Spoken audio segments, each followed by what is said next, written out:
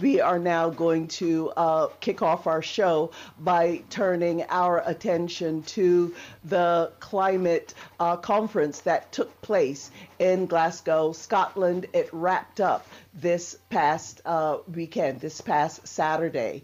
A lot of disappointment with what came out of the conference. On Saturday, November 13th, the UN Climate Change Conference, known as COP26, came to a close. The conference, which took place in Glasgow, Scotland, has been described by many as a failure and a disappointment.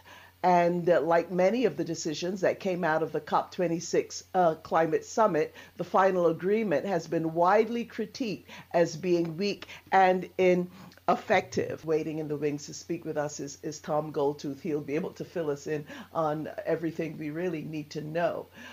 Initially, negotiators at COP26 claimed they wanted a faster phase out of coal and fossil fuel subsidies. Afterwards, they pushed for ending what they described as unabated coal burning and inefficient subsidies.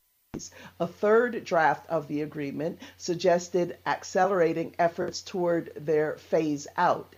After being watered down, and by the time diplomats finalized a text they could agree to, the term was downgraded to phase down of the use of unabated coal.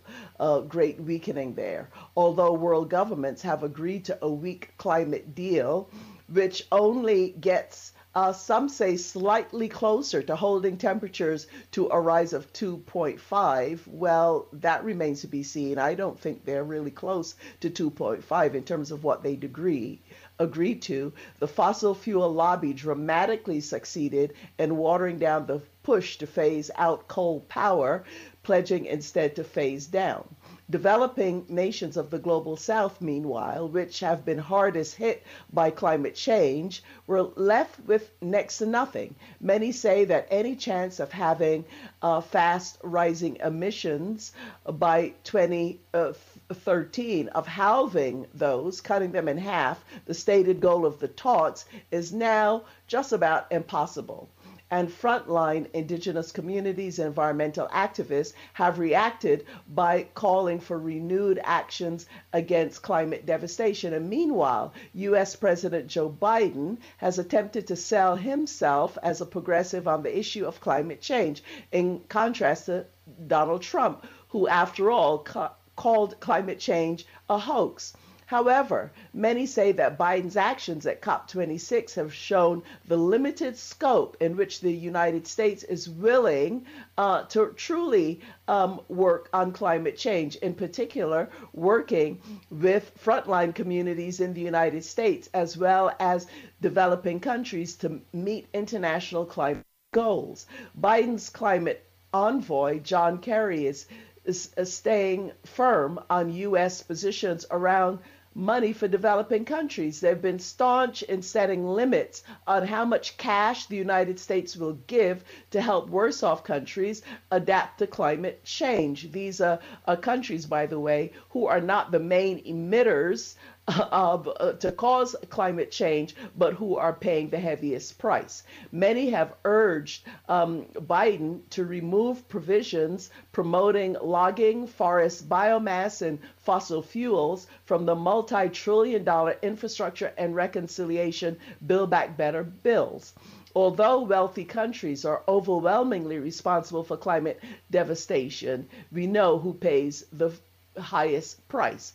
But global North countries are focused on mitigation, not on adaptation, and its funds to help those who are on the front lines to adapt to combat environmental devastation has become a major point of contention as countries of the global North, in particular the United States, are balking at paying up. And many have pointed out that the global North nations are trying to transfer its responsibilities for the climate crisis onto indigenous communities internationally and the rest of the developing world. So here we go. We are thrilled and delighted, actually. It's an honor to welcome back to Sojourner Truth Tom Goldtooth, Executive Director of the Indigenous Environmental Network. Tom Goldtooth has been awarded with recognition for his achievements through the past 4 decades as a campaigner for social change and Indigenous-based just transition within Indigenous and environmental and climate justice movements. From the strength of his community organizing and leadership, he has brought the local issues of environmental, economic, energy, climate, water, and food justice and the rights of Indigenous peoples to the national and international levels. He's won numerous awards, including the Gandhi Award and the Sierra Club's highest recognition, the John Muir Award. Mr. Goldtooth is a Sundance leader. He is an icon. He's a dad, a grandpa, and a great-grandfather. He was in Glasgow for the events that took place there around the UN conference. Tom Goldtooth, thank you so very much for joining us.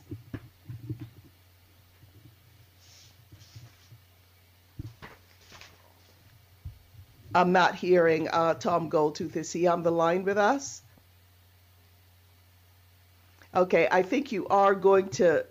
Yeah, can you hear me? Yeah, Tom, are you there? Yes, I could hear you now. Thank you. Okay. Thanks, Tom. I know how busy your schedule is, and we appreciate you joining us. And you'll be able to break it all down for us. Thank you. Thank you. I mean, I think, thank you for your intro. That kind of really did a good breakdown. But, I try to be positive on these meetings, and a lot of people took part from all over the world. Again, one of our concerns, going to this COP26 was just that the difficulty our brothers and sisters from the global south, our indigenous peoples, just had struggles just to get to the COP. But nevertheless, it was, the COP was scheduled to end on Friday afternoon, but again, the folks upstairs in major northern industrialized countries, the banks, large NGOs, the corporations, they all wanted an agreement. And so they went into Saturday as an overtime. But, the result was not an achievement, of the most ambitious goal of the 2015 Paris Agreement that we were part of, and that's to limit, Mother Earth's warming, to 1.5 degrees Celsius. It figures out to about 2.7 degrees Fahrenheit. And many of the delegates left frustrated, and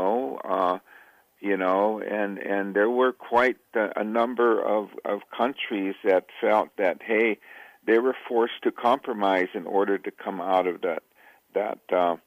that meeting. And in my analysis is that, the outcome of this UN meeting, locks us into another decade of false solutions, and it's all part of colonialism that we've been fighting. And again, I mean, we're going to see more pipelines. We're going to see more tanker travel, trains. We're going to see the continuation of the extraction and the combustion of fossil fuels. And you've heard me say this before, but this is a unbridled violence upon the sacredness of our Mother Earth. It's nothing more, nothing less than that. It's going to be the expansion of what we've been elevating and around false solutions of carbon markets, cap and trade, like what's implemented in California. Carbon offsets is part of that, geoengineering, techno fixes, carbon capture and storage, and also, large financing initiatives, investments that will allow historical polluters to ramp up their domestic here in the U.S. and Canada, but global fossil fuel production, and which will only intensify, the climate crisis. And so, I am concerned. Our delegation, we brought 18 people, Native people from the U.S. and Alaska. Our sister organization, Indigenous Climate Action Canada, also brought about the same number. We brought some people with us from Brazil as well. And, the consequences here are going to be dire and will impact, our survival. I think it's that intense, especially our brothers and sisters of the Arctic. The ice is melting up there. We try to lift up, when we're there, a lot of the issues of concern, and there were a lot of community-based organizations from throughout the world, organizations like Friends of the Earth as well, USA Greenpeace, and many others that agreed with us that the government cannot allow the continuation of these false solutions as part of their mitigation and adaptation plan. But nevertheless, money talks in those hallways. We were very, strengthened by the voices of our indigenous peoples globally that called it out, and one of one of the chiefs in our delegation from the Hunaquai people from Acre, Brazil, said it like it was in a large event. He said there's lack of spirituality in these negotiations. And that's been, quite consistent. And our analysis is that as indigenous peoples, we have original instructions. We have traditional knowledge that are solutions. And we did talk about these. But we're dealing with industrialized society that's been removed from understanding their relationship and their duties and responsibilities to protect that sacredness of Mother Earth and Father Sky. And but there was a lot of progress, I believe, in the organizing being done by indigenous peoples with other organizations. There were over there were about 100,000 people in the streets of Glasgow on the Global Action Day, the march, and the People's Summit, which is an alternative civil society events that happen during these governmental meetings. And so I was very inspired by the growing concern throughout the world on these issues. And there's a lot of work that needs to be done, definitely, as we come home to the United States. There's a lot of work as we look at bipartisan legislation, the infrastructure legislation, and they're moving pretty fast. And carved into those are false solutions that aren't going to get the United States to fulfill its pledges on cutting back its emissions. It's full of false solutions. Carbon capture and storage and carbon pricing mechanisms that do not cut emissions at source.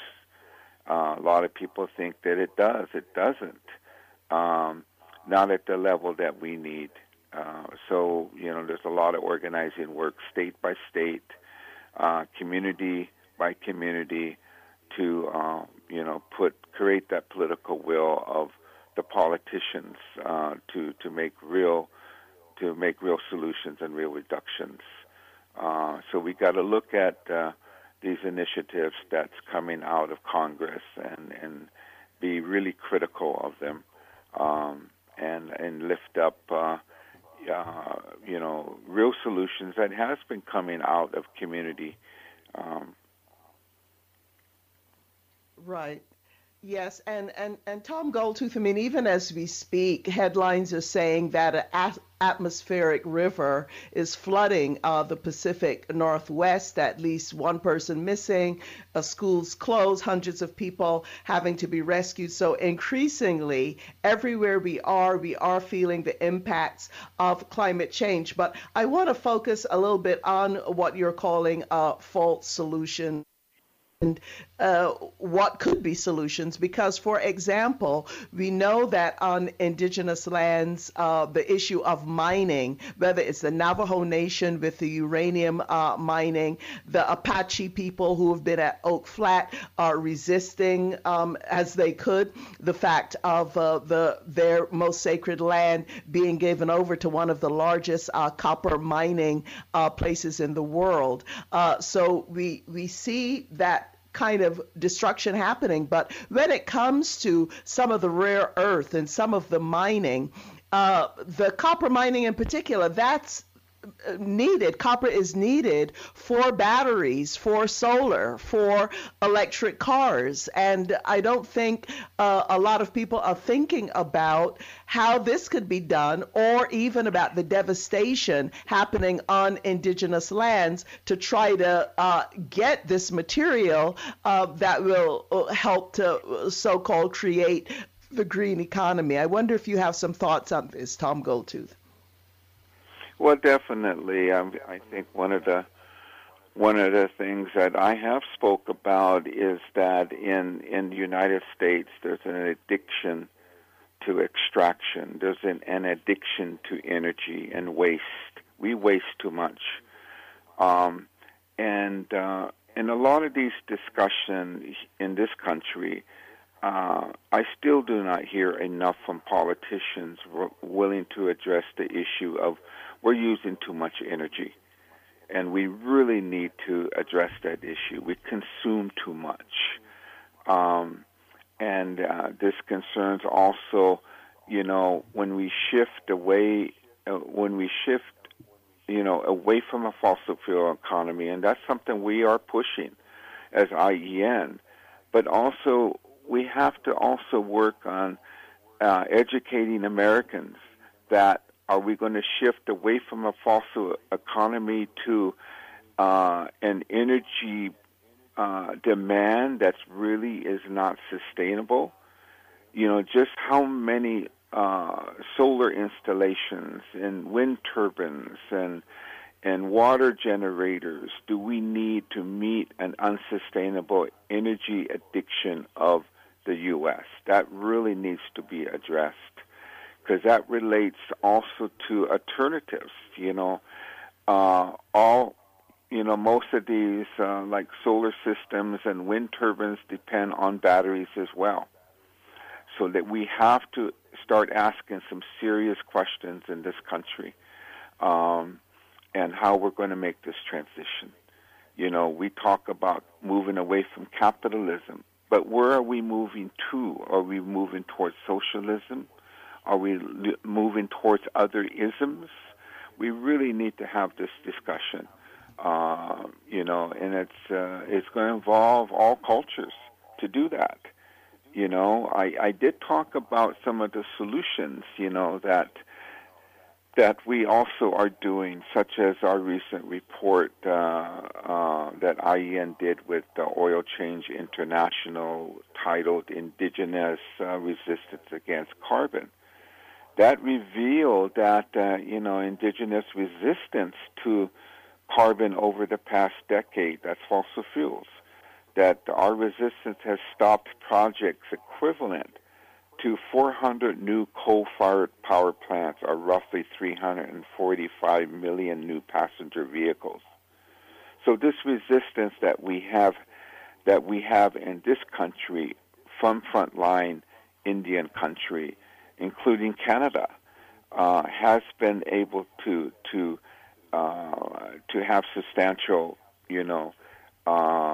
solutions, and we will continue. We will continue to fight the fight on the front line where we need to. But I think we're also seeing that part of this fighting the fight in front line is within the matrix system. we've been engaging, cautiously. We've been engaging on the Hill in Washington, D.C., on policy changes, and that's really challenging, definitely, because many of our native organizations don't have a policy culture. I mean, U.S. colonial culture to change policy. But, we have some good folks, and we're engaged in front line on some of those areas. And so it's going to be a lot of battles. And this matrix system that I mentioned a lot, you mentioned Fault Solutions, it is around this issue of carbon markets and geoengineering technologies. And we're tasked with trying to break that down. What is that, and what does that mean to us as Native people? If we're going to, for an example, participate in carbon credits as tribes, how do we reconcile our traditional knowledge participating in a system that's part of the privatization of air, of carbon, the trading of carbon? Before we bring carbon into a market system, you have to determine whose property right issue it is. So it's a property right issue. It's a privatization issue. That violates a lot of that traditional knowledge that I've heard and learned from many of our different tribal peoples.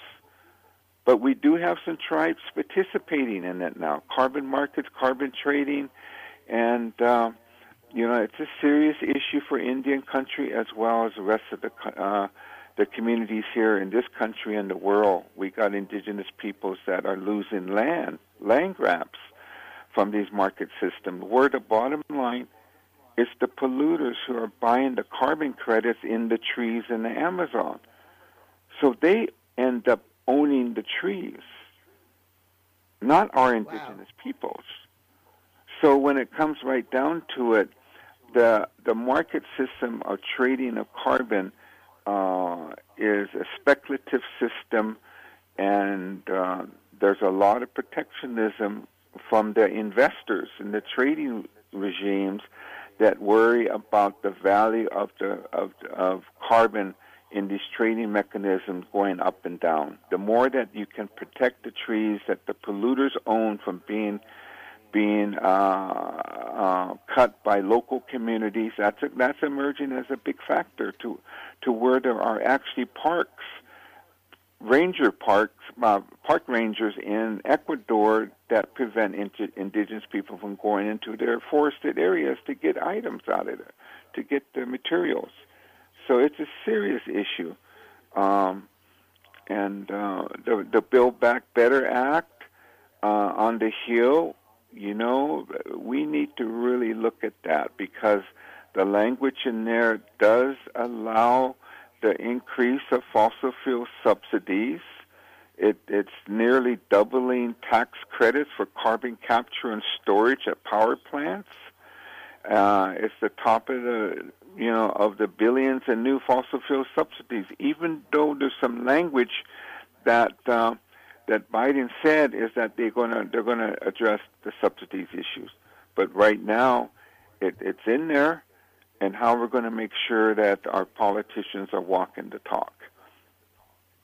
Absolutely. And Tom Goldtooth, I know your time is limited, but I also wanted to ask you this about the land itself, because one of the things I keep hearing from indigenous communities and the rights of Mother Earth, and just looking at the land itself, we see the land being poisoned in all of the ways that you have described.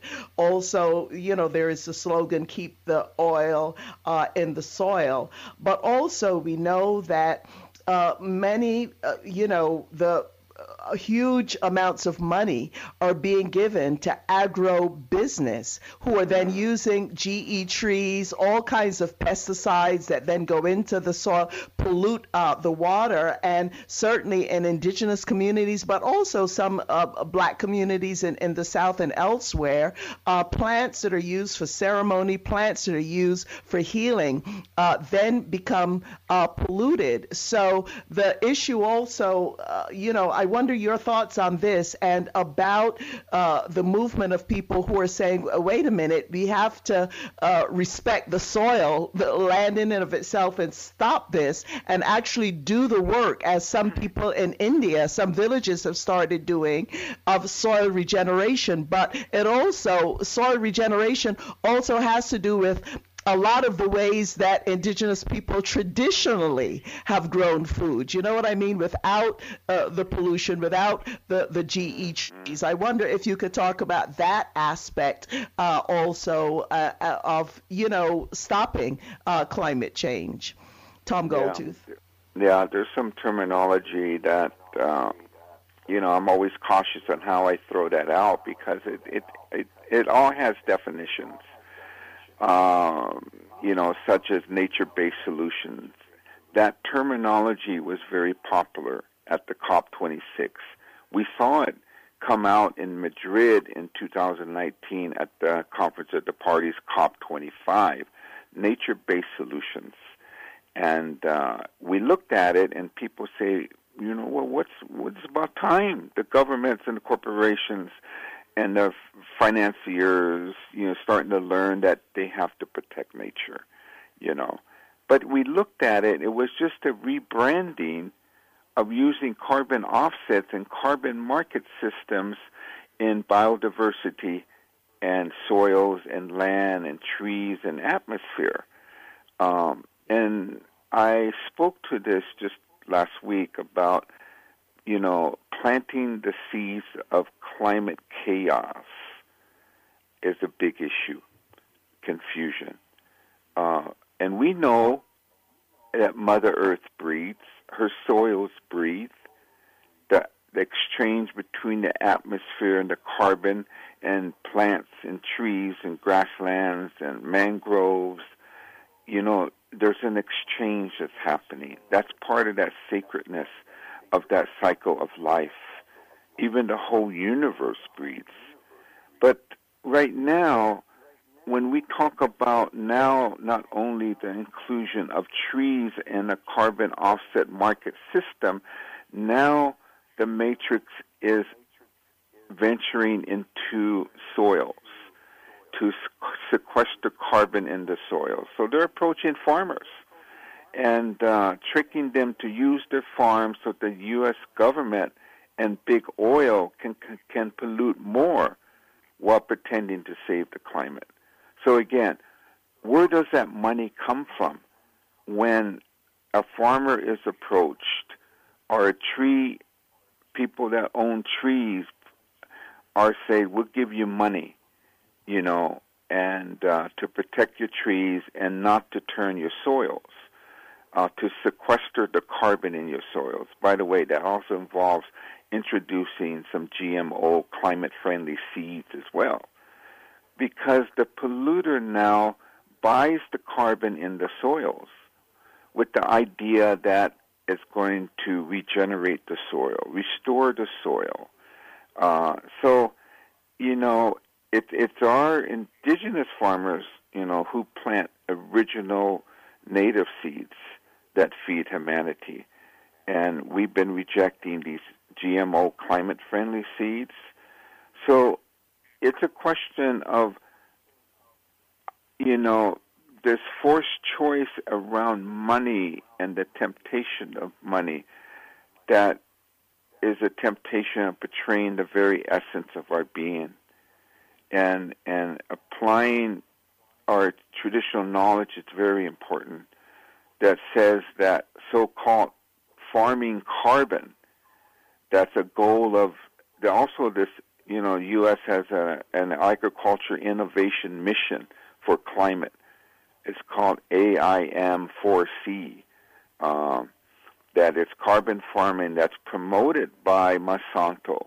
It's promoted by McDonald's. It's promoted by the petroleum industry that perverts the creative principles of Mother Earth. So growing carbon credits instead of food, so big oil can keep on fracking and drilling and making global warming worse, creates the climate chaos that our delegation saw at the COP25. And it's a spiral of compounding change.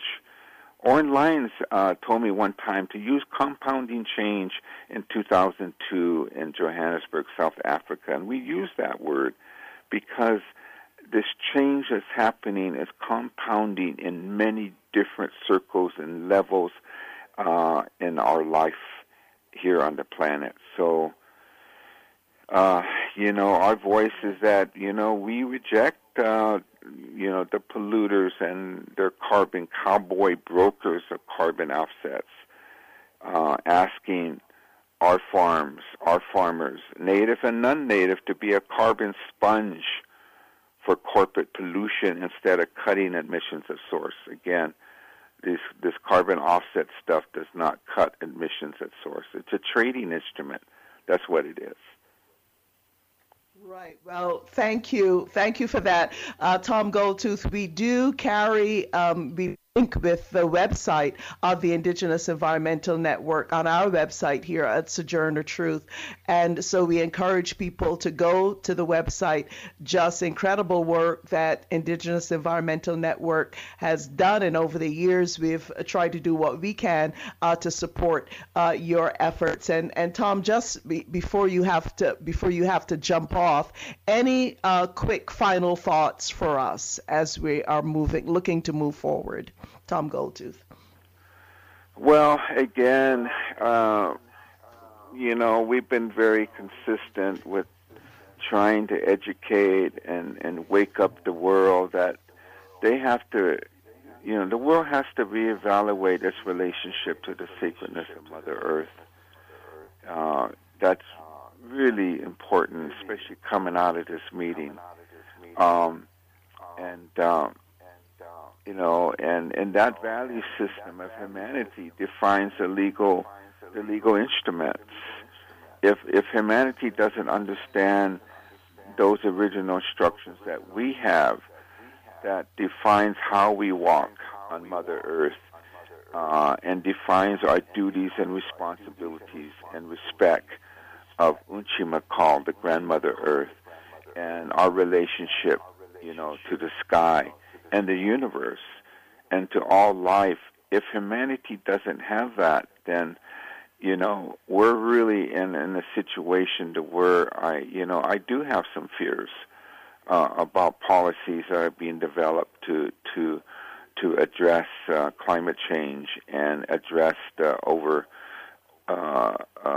consumption of Mother Earth's life forms in this world too, the oceans, and again, the final frontier that I believe is existing that we need to have a wake-up call is this movement towards the financialization of nature itself.